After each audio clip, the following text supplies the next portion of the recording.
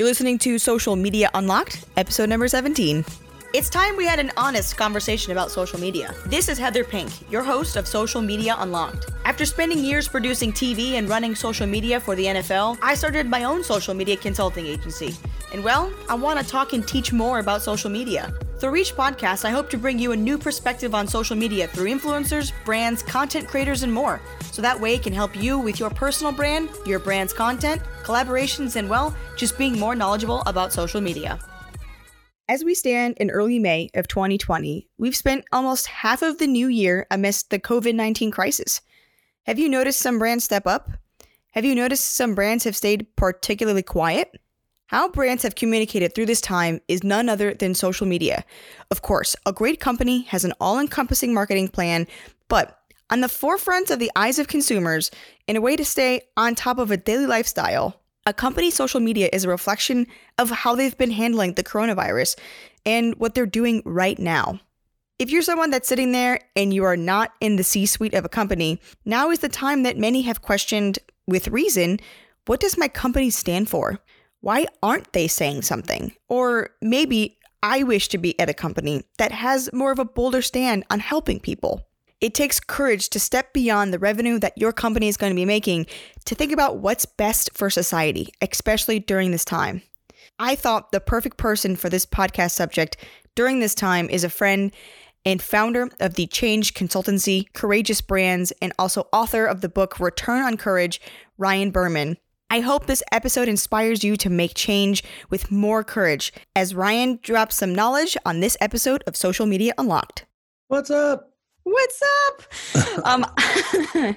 Me and Ryan met, what is it now, almost a year ago? Just about this time last year, right? I know for a fact it's 13 months because I had a buddy that was like, hey, come up and speak in LA with me at this conference. I'm like, no. The way Digital Summit does it is if you hit a market, you got to take a year off. Of course, it looks like everybody took a year off. So COVID. Well, Ryan, thank you so much for joining me here. If you guys don't know him, he is the founder of the change consultancy, Courageous Brands, along with the founder of their own courage brand, Sock Problems. I mean, right now, I feel like is, or should be, Courageous' time to shine because now is the time that companies really need to showcase what they're about.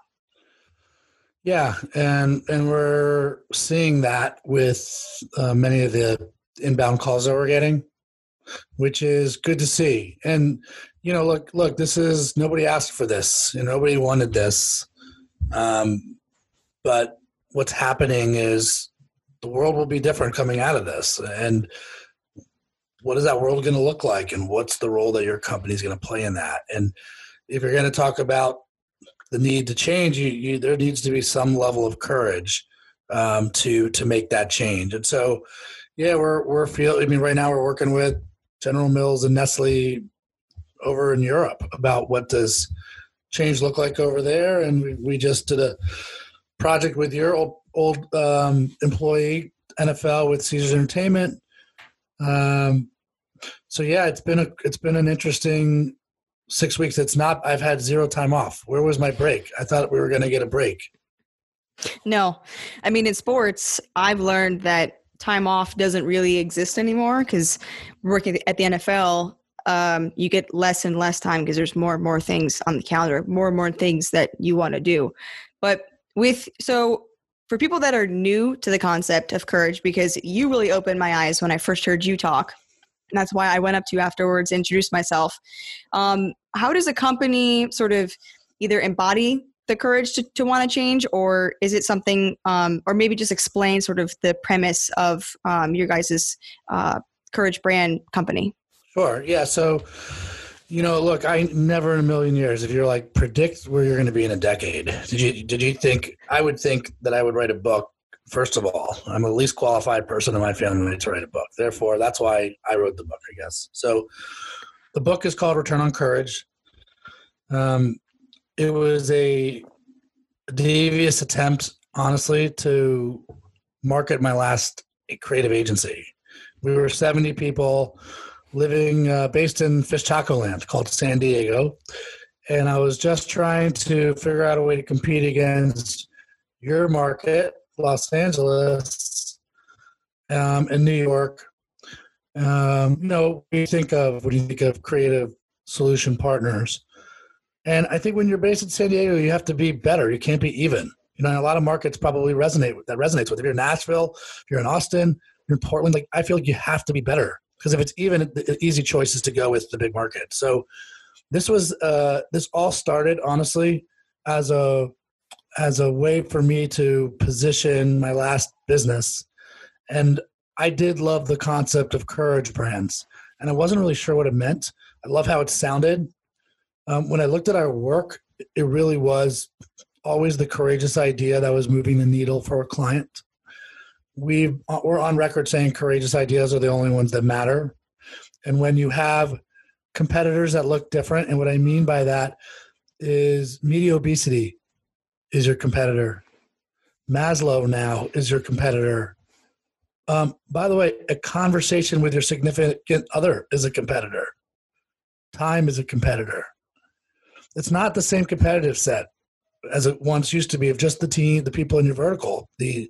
So I go on this journey, and the joke's on me, right? The joke basically is I wrote the book to position the company, and everything I learned from sitting with Apple and Google and Amazon, Method Soap, Harvard, Royal Caribbean, astronauts, Navy SEALs, tornado chasers, people that you think of when you think of courage. And then neurosurgeons, clinical psychologists, immunologists, Cambridge PhDs, people that study the way that we're wired. I went to television radio school, so I had no idea how we operate. And you throw all that in the soup, and you come out the other side with a better understanding of what it takes to stay relevant. And that's really all this conversation is about. It's like, if you're at a company that is squeezing the sponge and is just trying to grab every ounce of a revenue stream that's dwindling versus putting a plan in place to courageously pivot forward into a new revenue model or opportunity. So to me, that's the big joke. Is I went on this journey, wrote the book. Everything I learned along the way was like, oh no, I have to fire myself. I'm actually leaving my own company. And you can imagine that conversation with my business partners who also funded this book. When I went in there and was like, look, I think it's time for me to leave. And so when you write a book about courage, you kind of have to live the premise. And so that was in 2017. And I had to sit on the sidelines, to use a sports metaphor, because of a non-compete till January 19. And then launched the book, Return on Courage in 19, launched Courageous. And we're more like a special forces version of a consultancy. I think most consultancies are really good at making you think. We're more in the not only make you think, but make you feel. And hopefully do. I mean, because without the feeling, I would say no feel, no deal. If you don't move somebody, if there's no emotional movement, then good luck on changing behavior. Yeah. I mean, and when a company embodies this change, it has to come from the top all the way down. It has to go from the marketing and especially to the social media, right? Yeah, I just think it's really hard to make change without the leaders on board. Now, it doesn't mean, I didn't say the C-suite. Really big companies, there are leaders that are just trying to move their tribe forward, and they've got budget and they've got some influence. So there are ways where you don't have to be the C-suite. I mean, look, it's hard to outsource culture. At the top, if we don't believe in it, it's really hard to abide by values if you don't think the C-suite is abiding by those values. But yeah, what we come up with the values that should trickle into the marketing plan, of course, comes to life in social media. In fact, if you're not using your values, I mean, this is just my take, Heather. Honestly, like, I challenge all of my clients, like, are your values real or not? Are they? In some ways, you should be using them as content buckets. Yeah. For your values. I'm not going to maybe call anybody out per se, or maybe I don't want to ask you, but through this time, have you seen companies that like maybe hasn't shown their values and you can tell, you're like, I wish this company would have done this, maybe just because you're a fan of the company? This time? Is this Is this COVID time? This time's COVID time. It's COVID time. I don't think anyone gets anywhere from calling company out, as you perfectly stated. What I will say is, if you're a leader or you want to get better, and I can't imagine if you're listening to this show, it's because you want to be better. So like that alone is, we're on our way. Whether you're a leader or a future leader, we're on our way. If you haven't thought about your values once in the last 8 weeks, you have the wrong values. If you're at a company that hasn't expressed their values to you, or you rolled your eyes at the values, they're the wrong values. And so to me, every decision that I'm making for Courageous, and by the way, I have my own personal core values too, where I spend my time is in direct alignment with the values that we have for our company. And why would you spend your time on anything else? Like, to me, this is the time to get really, really clear on what matters for you and bring it forward to the market. So one of the things that we deal with a lot is working with those social media managers. And I know you know this, we try to bridge some of that gap of conversation between the upper managers and the social media managers. So I actually asked a friend of mine, I said, if they had the chance to talk to you, what would they ask? And the one thing was, I'm a manager, or I'm in a position that maybe doesn't have this VP title, and I know that my company needs to grow. They should have bolder values. Like, how can I try to inspire change, or what can I do? It's so funny. I don't know if you saw I just posted this on LinkedIn, and this will, the CMO. Yeah, that's kind of where I'm going here. So I think we need a makeover on CMO, because I think for whatever reason, people think the chief marketing officer is nothing more than the mouthpiece for the company, right? And C-suite's like, go get us customers, go amplify and go get us customers. And the CMO is also the eyes and ears of the company. They're reporting back. They're the ones on the front line with what's really going on with the needs of your customers or future customers. So they should be inspiring internal conversations about product or innovation. It's a two-way street. And I feel bad for many marketers that are in organizations that are treated like, go get us customers and that's it. I think it's a lack of respect, frankly. And if you're in a company right now, if you're a leader of a company and you're listening, I would really rethink how you're utilizing your marketing team, because they should be the best listening function you have as well, not just with your stories, but with your actual products. So if I'm your friend, the one thing I do is don't ask for permission. Just start providing a report, a weekly report. Hey, this is what I'm hearing. This is what I'm seeing from our customer. This is what's working in social. Here's what it means to our product team. Here's what it can mean to our innovation team. Don't wait. Don't wait for something that's not coming your way. Just start creating the change that you want.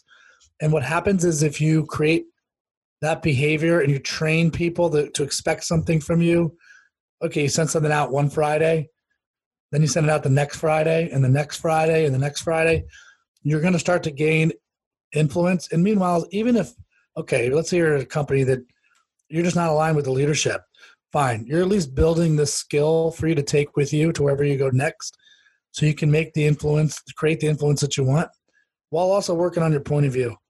Yeah. It's funny that you said that, because that's what, I guess without even thinking, that's what me and my now business partner did at the NFL. We were given the NFL fantasy handles. I guess not given. I went up to my manager. I said, no one's really taking this opportunity. And my old boss, she said, go ahead, do it.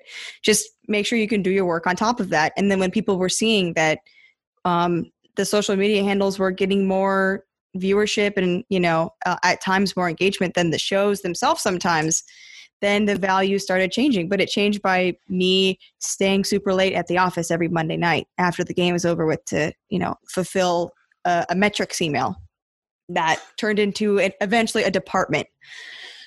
So there you go. I mean, this is Exhibit A, and even the way, I mean, one of the bigger insights that I loved is, wait a minute, how is it that the bite itself gets more engagement than the show? So maybe start turning the bites into the shows. Start treating them like shows. There's a reason Quibi, I'm sure you're familiar with Quibi at this point, correct? Of course, yeah. What's your take? What do you think about Quibi? Jinx. I know. I think we're aligned. I think they had a really bad timing. I think it's just, we want to escape, but I don't want to escape for only 8 minutes right now to be reminded of life to then escape again for 8 minutes. I want to binge like the Godfather trilogy to escape, So I think it's almost, and then the production value side. Are we really like asking for high production value stuff? No, I mean, I'm almost exactly with you. I think that, and we tried talking to other people, like you don't need high production value sometimes to create good social or to create a buzz. And I think that the thing that we need right now is TikTok, which we already have. And it's something that's so organic, and that's the perfect realm. And I think that Quibi should have seen what was happening and moved it up to the start of quarantine, or they should have just pushed it until maybe when we were coming out of it, when we start getting back into our quote unquote normal lives, but it will be different. I completely agree. And I think it's really easy to sit here and hate on it. I think that's what most people do anyway, right? So, I still like the premise. I like the premise of, well, there's so much content. Do we need any more content? Okay. Is there so much content that it allows us to find the most premium, talented directors who can break through that, or actors we want to follow, or comedians we want to follow? And then how do they earn their day on Quibi? Okay, it could work. Yeah. Let's revisit this conversation in 2 years. I mean, it's kind of the whole notion of influencers, right? Is, okay, you see a lot of followers, or you see that traction, you see the viewership numbers, but every time a brand pairs up with an influencer, it's kind of like a new whole social experiment all over again. You don't know whether or not you're going to get sales or you're going to get engagement, those types of things. I was going to ask, it's on my list of questions about influencers, because you kind of mentioned it. I wanted to get your viewpoint on influencers and their sort of relationship to either Courage Brands or them being their own Courage brand. Well, I think prior to COVID, I might have had a different answer. So I recognize that as things change, like your take on things change. So I have a real hard time with influencers that don't really have influence. Like, what have you done? But clearly, if they're trusted, if they have their little tribe, and now more than ever, we're also stressed out. So whatever you need for your medicine, your remedy, if that's a nostalgic influencer that you've been following, that gives you what you need, lights you up, makes you laugh, okay, cool. Nothing wrong with that. Do you recommend, when you're talking to clients, do you recommend like working with influencers, or is that like a lower tier among all the tiers of the things that you'd want to do with them? I think activating influencers is a tactic, not a strategy, but it's a good one. And I'm not trying to hate on it, Totally. I just think it's where we spend our time is really thinking through what's the courageous idea here, and then how do you right size that courageous idea so it can actually play and live in all the places it needs to play. I mean, now more than ever, there are so many arenas for fragmented storytelling, but if you treat it like a mosaic and each little component makes up a bigger story, you're not wasting people's time. What I don't really see anymore are great stories.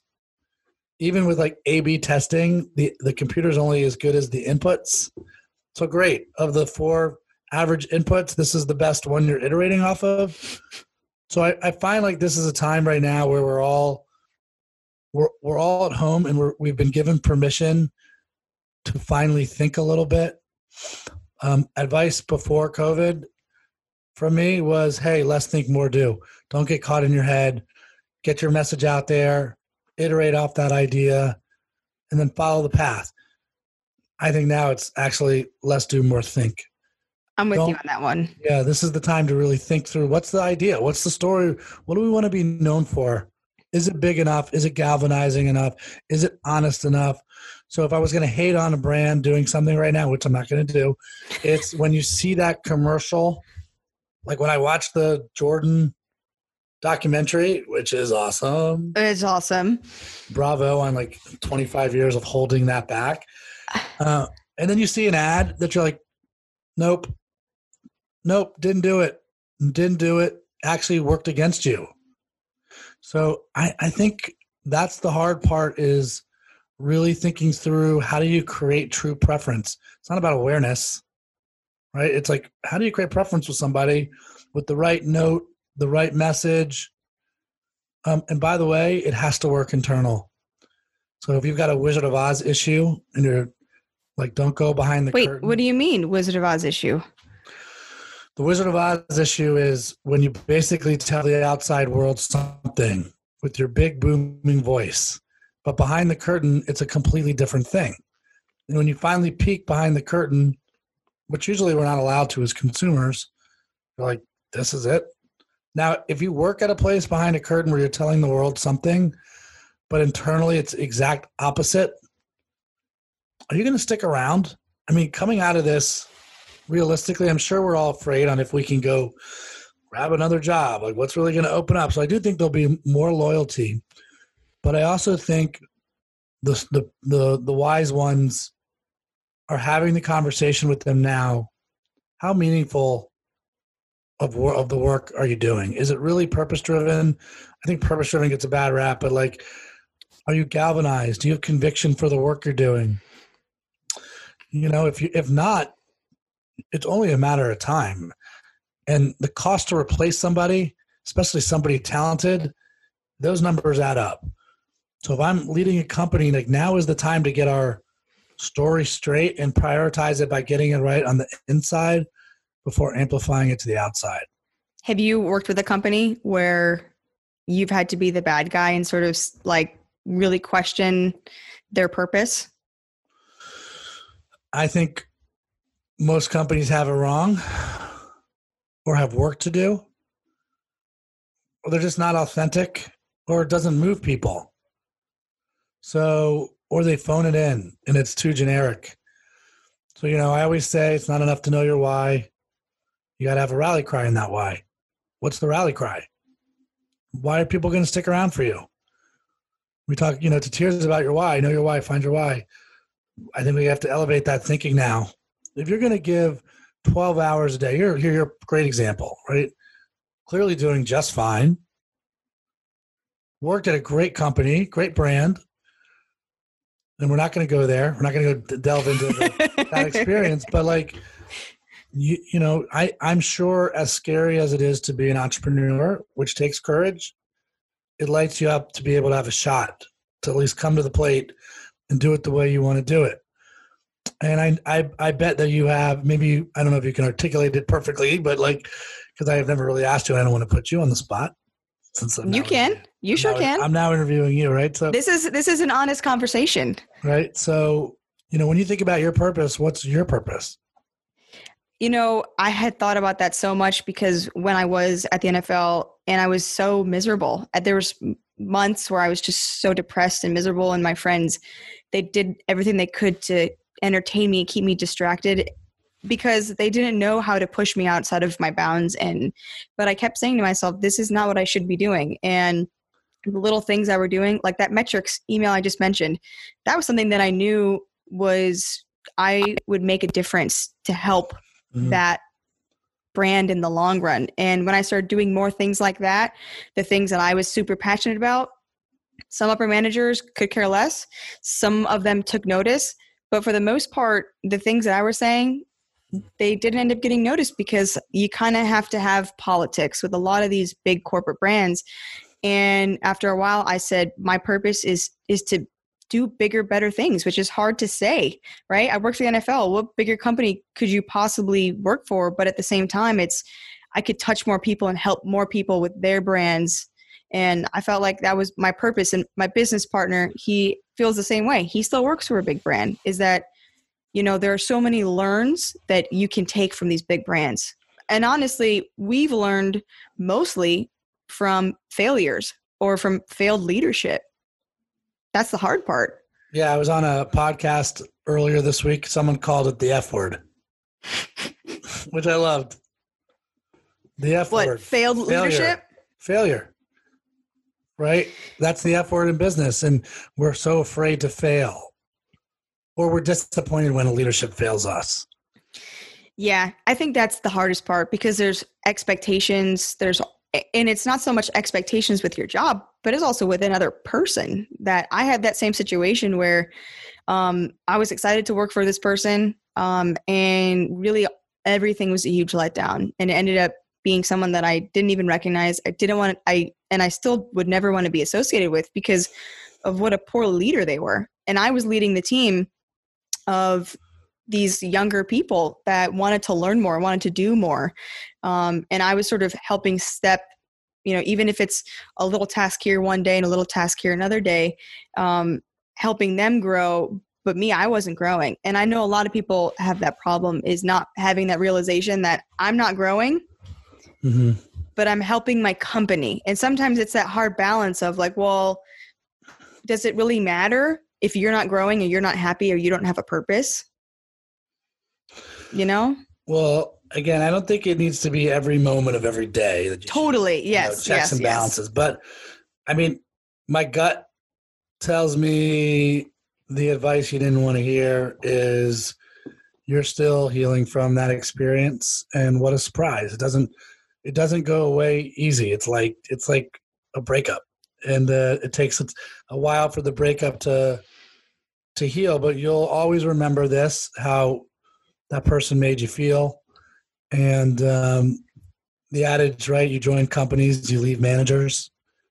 So what are you going to do about making sure you don't do the same things that person did? And I can tell you, I remember the least effective boss I ever had. And like with just the amount of looking around the office versus giving me attention, who's walking around. I'm like, hello, can we focus here? And like, I'm trying to do my job, and can you focus and make me better here as well? Like, and what can I do to help make you look good? But that's what it just didn't work. I'll never forget that person. Yeah. And I'm like, I don't ever want to be that person.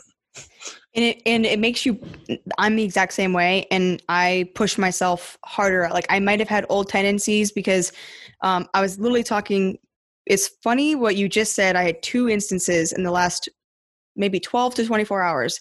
One, yesterday was talking with an old talent at the NFL Network. She used to work there, no longer does. And there used to be this sort of environment where the females weren't really close to the females because they had this, oh, well, they may take my spot or this and that, where that's just bullshit, and it's just everyone needs to work together. And that's kind of how I got the way that I ended up moving up the rankings, because I didn't really care. I don't really care. Girl, guy, doesn't matter. If you know your stuff, you know your stuff. But also at the same time, I was also a product sometimes of failed leadership, that I would keep learning. And if my direct manager wasn't teaching me, that didn't stop me from wanting to learn. I would go to, hey, I'm going to go to this person to learn this, or start doing one-on-ones with him, because I was starting to, not give feedback. And one of my clients said to me this morning, he's like, I really think that there's just as many people in this world that don't, like as a manager, aren't doing their job than they are spending time impressing their bosses because they want to look good. Mm-hmm. And to me, I think that's crazy. Well, and again, you can't help how certain people are going to handle situations. All you can do is do exactly what you did, which is focus on yourself. And that means you kind of have to know who you are, by the way. And I can tell you the first 15 years of business for me, I'm not sold. I didn't know who I was. I was New York City agency, playing the game, working my way up the ladder. and I'm in my 40s. It happened. And someone once said, it takes you 40 years to figure out who you are and the next 40 to be that person. Now you're fast tracked, so this isn't for you, but maybe this is something to leave your listeners with. I had a real problem with the dictionary definition of courage. If you look at the dictionary, the definition of courage is the ability to do something that frightens one. I'm like, who wants to do that? Who really wants to do that? Especially at work, right? So instead we please our bosses. We do what they ask so we don't get fired. And so we look good. So hopefully we make friends and move up the ladder. But I'm like, when I actually need courage, the last thing I'm thinking about is I want to do something that's frightening. And now that I had, come to that conclusion, I've got to battle myself on, well, who am I to question the dictionary definition of courage? That's a bit presumptuous too. But my first 6 months working on the book was, okay, if I'm going to define what a courage brand is, I have to better understand courage. And I came out the other side with a definition I think anyone can use in real time. And keep me honest, you've heard this before, but keep me honest as you keep, growing your company. My definition of courage is a bit algebraic. It's knowledge plus faith plus action equals courage. And, in business, you're never going to have every bit of knowledge you need to make a call. In fact, if you sit there and wait and collect your data, which you're never going to have 100% of the data. If you do, it's like 2029 and you've been passed, which is why you need faith. And to me, faith is not this religious version. It's the inner belief version. It's the collection of all my experiences that makes me have this intuition version. And then how many times have you known what you should do and you feel like it's the right thing and you just can't even bring yourself to action? Or maybe you work for failed leadership and as much as you try to convince them, they don't want to take that shot. So to me, that's not courage. The irony is knowledge plus faith plus action. It needs to be all three to be courageous. Knowledge and faith without action is paralysis. And faith and action without knowledge, to me, is reckless, right? And then, by the way, I think knowledge and action without faith, if you're numb on the inside, if you're just through the motions, you're working on status quo. You're working on safe. And so it has to be all three. I know you worked, so writing this book, creating this definition, you got to interview amazing people and amazing companies.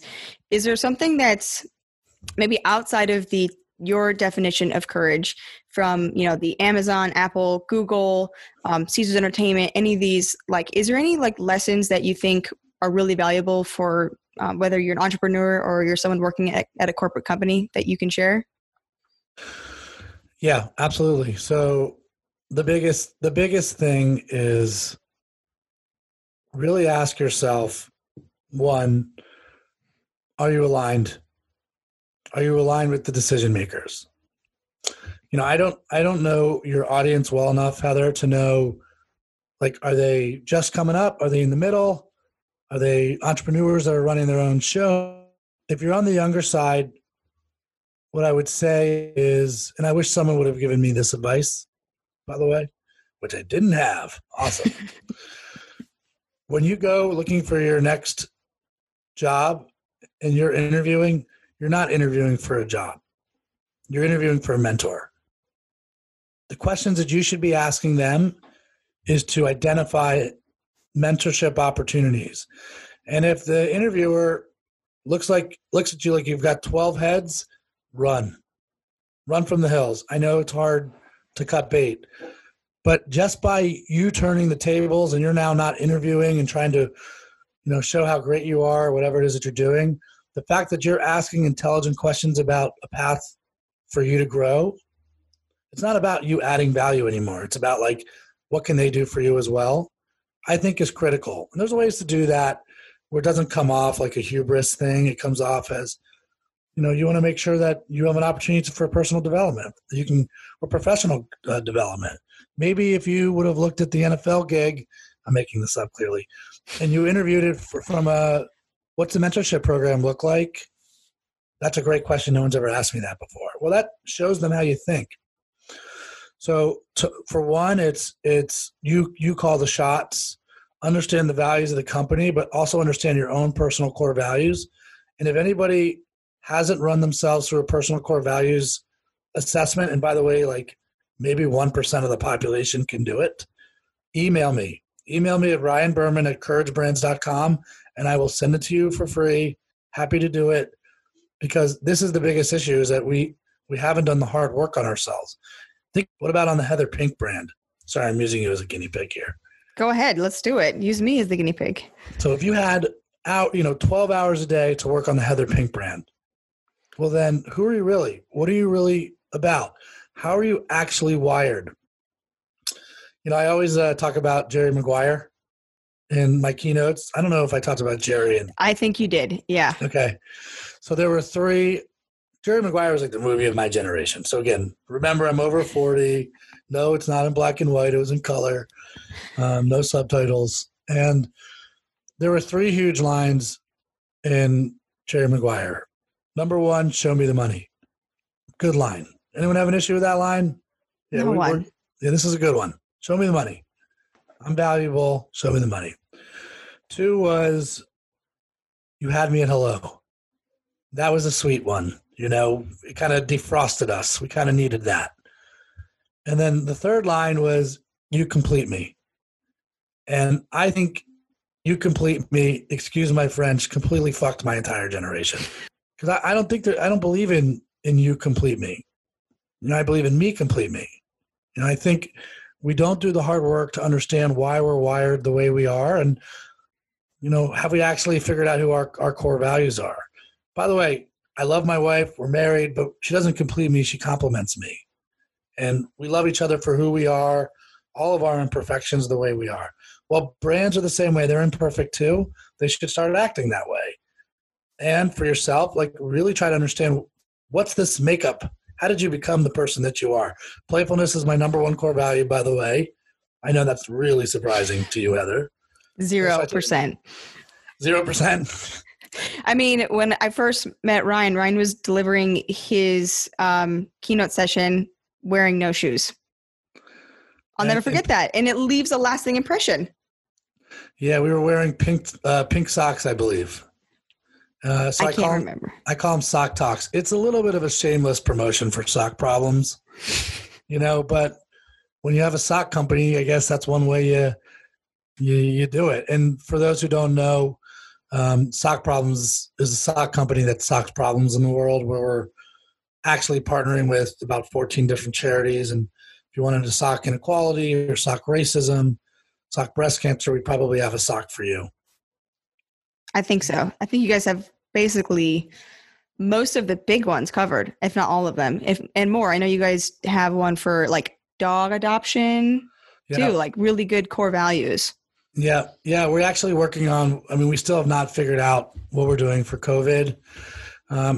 It's really about finding the right partner that we could give the proceeds back to. And where we're different than most give one, get ones is we give targeted cash back. I am not an expert in solving problems. I'm a storyteller, but our partners are experts. And so we can send targeted cash back to them for them to do what they do. Well, that sounds good to me. I saw that are you a big Redskins fan? I saw huge Redskins fan. Oh, I'm so sorry. I know, it's been brutal. Well, listen, you don't have to edit this part out. It's pain. If it's anything, it shows loyalty. I'm a Bears fan, so I don't know whether or not. It's better, but to a certain extent, I don't know how much better though. I don't think it's better. I can't stand. I was telling a story to one of my clients this morning about when we drafted Mitch Trubisky, how just upset I was. Oh, when you actually draft him. So you've known this for a while, that this was a mistake. I've known from the moment. Anybody that likes numbers in sports, which should be most to all people, and I'll never forget this. Literally, Mitch Trubisky came to the NFL only having played 13 NCAA games. You realize this is not good news for me. Because Dwayne Haskins is less than Dame. But the thing is Dwayne Haskins, like, he performed at a high level. Like, I'm talking about 13 games in the ACC and not even winning all of them. Like, you know what I'm saying? It's not like he went 13-0 and he, like, blew Clemson out of the water when Trubisky played. Like, that's not what I'm talking about. Like, Dwayne Haskins actually, like, had a great mentor, right? He had a great coach. He played at an esteemed university, right? At least he has that behind him, where Mitch had none of that. Look, I think you should definitely have this as part of the podcast. Okay, I really do. I mean, because if someone's still listening anyway, that says so much about them, which is awesome. But honestly, that comment about mentorship and leadership and also my favorite part about that statement is that there's so many people right now that use data to cover their tail. I call it, instead of CYA, DYA. I'm like, oh, there goes another DYA person just covering their ass with data. And I'm like, the numbers never lie because you can make the numbers appear as anything. So the fact that you were like, look, here's two guys, won 13 games, won probably 13 games, right? Maybe 12, 11. But one played Wake Forest every weekend and one clearly didn't. And what's also cool is, as a Redskin fan, you gave me like a little bit of confidence, like a little bit of hope. There you go. Okay, maybe Haskins is our guy. Well, I clearly am going to root for him. I'm definitely all in on the Skins. Yeah, one of my favorite players, and I actually had the chance to meet him, was, do you remember Alfred Morris? Of course. Come on. I had him on my fantasy team that year, and then, he did so well, and I got to meet him at NFL Honors, and I was like, I had you in my fantasy team, and you're like the reason why I ended up winning. He was like, do you have a picture of the trophy? Awesome. Like such a nice guy. Unfortunately, I haven't had the chance to meet a lot of other Redskins because they really haven't been good since then. But this is where our podcast concludes. No, I agree. Look, we are who we are, but life is, to me, it's very much just about the expectation bar. And like, did you hit it, beat it, or not? And so as a Bears fan, it's been a sad, 20, 30, how many years since 85? What, carry the 2, 35 years. Wow. 30. Were you born for this? No. I was for the Bulls. So that the Bulls stuff, that's what, one, excites me. Two, I mean, I've had so many conversations about The Last Dance this week, but if you've worked in Chicago sports at any point in your life and you have had relationships with people that have worked, this is not new news to you. Some people are like, oh my God, did you know that Jerry broke up the blah, blah, blah? I'm like, yeah, I did. Like I've anybody that I've talked to, I have a Bull shirt that I carry almost everywhere. I wear it with some of my blazers, and I literally have been a lifelong fan, but there are some things you'll never forget. And like, that is lifelong heartbreak. So I have to like, I got to give you one more story and then I got to roll. Yeah. But yeah. You'll appreciate this. So I have a very good friend. His nickname to me, I call him Hater, because if he's not hating on you, he actually hates you. And he's a Chicago sports fan. So he's Cubs, he's Bulls, he's Bears, he's all your people. And I also call him the staple easy button because it's just too easy to get him. And so I remember I'm from DC, so I'm Caps, Terps, Redskins. And that also means I'm a Wizards fan, which is embarrassing. Yes, it does. So, but with him, I'm like, I can't believe they finally launched this awesome documentary about Washington Wizards Michael Jordan, the greatest basketball player of all time. And it just gets him so much. I'm like, the big three: Popeye Jones, Michael Jordan, and Brendan Hayward. Big three. I'm sure episodes 6 through 10 will be about his time shining, almost getting us to the second round in the playoffs. Which is funny because one of my clients was like, I feel like this Tom Brady stuff is coming at the same time as this Bull stuff, because it's like this Tom Brady move is exactly like when Jordan went to Washington, because no one's going to ever remember it. No, everybody remembers it. Again, as a blip, No. Again, I can't imagine episodes 3 through 10 aren't the years in DC. Reviving our organization. Choosing Kwame Brown as the first pick. I mean, those were the glory. America remembers this, right? I remember it. I mean, like, what is going on? It's seriously, the fact that I have to call them the Wizards, stop talking about the Redskins name. Let's change the wizard's name. Like, it's not good. Ryan, thank you so much. Dropping knowledge as always. I know this episode is probably one of my favorites, if not like my favorite. Just all right, I made the podium. Mostly because I love you and I love your brand and I love how much it embodies. And I just love the fact that it pushes people out of what I think their normal element is, that they should be thinking more about this. And I know that when I started thinking more about myself, my values, it was the best medicine I could possibly have. I think that's the best endorsement you could give. And you know how I feel about you. So anytime I can work with you, I'm down, and I support what you're doing, root for you. And, if you ever need me, and you already know I'm going to reach out to you when I need you. I know that. Absolutely. Thank you for listening to this episode of Social Media Unlocked. Please take a moment to review this podcast in the iTunes store. If you want to learn more about me and my social media experience, go to www.heather.pink or find me on Instagram at heatherpink27. And if you're looking for help in creating a social media department or building a social media brand, my consulting agency Pink Deer is here to help. Visit www.pinkdeerllc.com for more info.